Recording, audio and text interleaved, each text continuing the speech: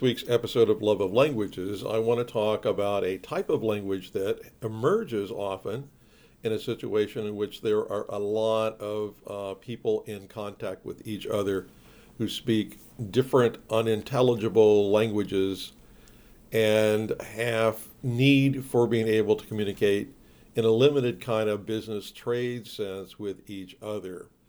Of course, in the American West, Native American Sign Languages developed for this purpose, but we're talking about spoken languages. So I think what I'd like to do with this is let me give you some examples of one of the languages of this type, and let's see if you can understand anything of what's being said. Please talk easy. Me like him bill, please. What am time now? Buy him ticket where? The first expression meant please speak slowly. The second meant may I have the check, please? The third meant what time is it? And the last meant where can I buy a ticket? This language is called Pidgin English from the area of Papua New Guinea.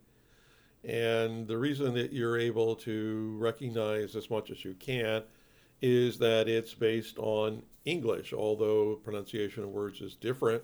And there are some words in this Pidgin language that come from surrounding languages.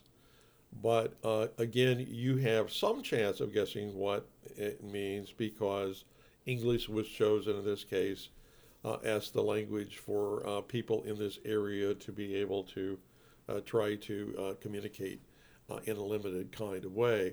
The word pigeon comes from an adaptation of the English word business to Chinese, in which business came to be pronounced as pisan, and then pisan became pigeon over time.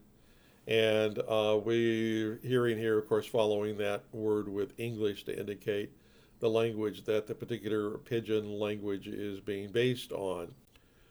In next week's episode, we want to talk about this process going farther so that the language develops into a full-blown language of the type that we call a Creole.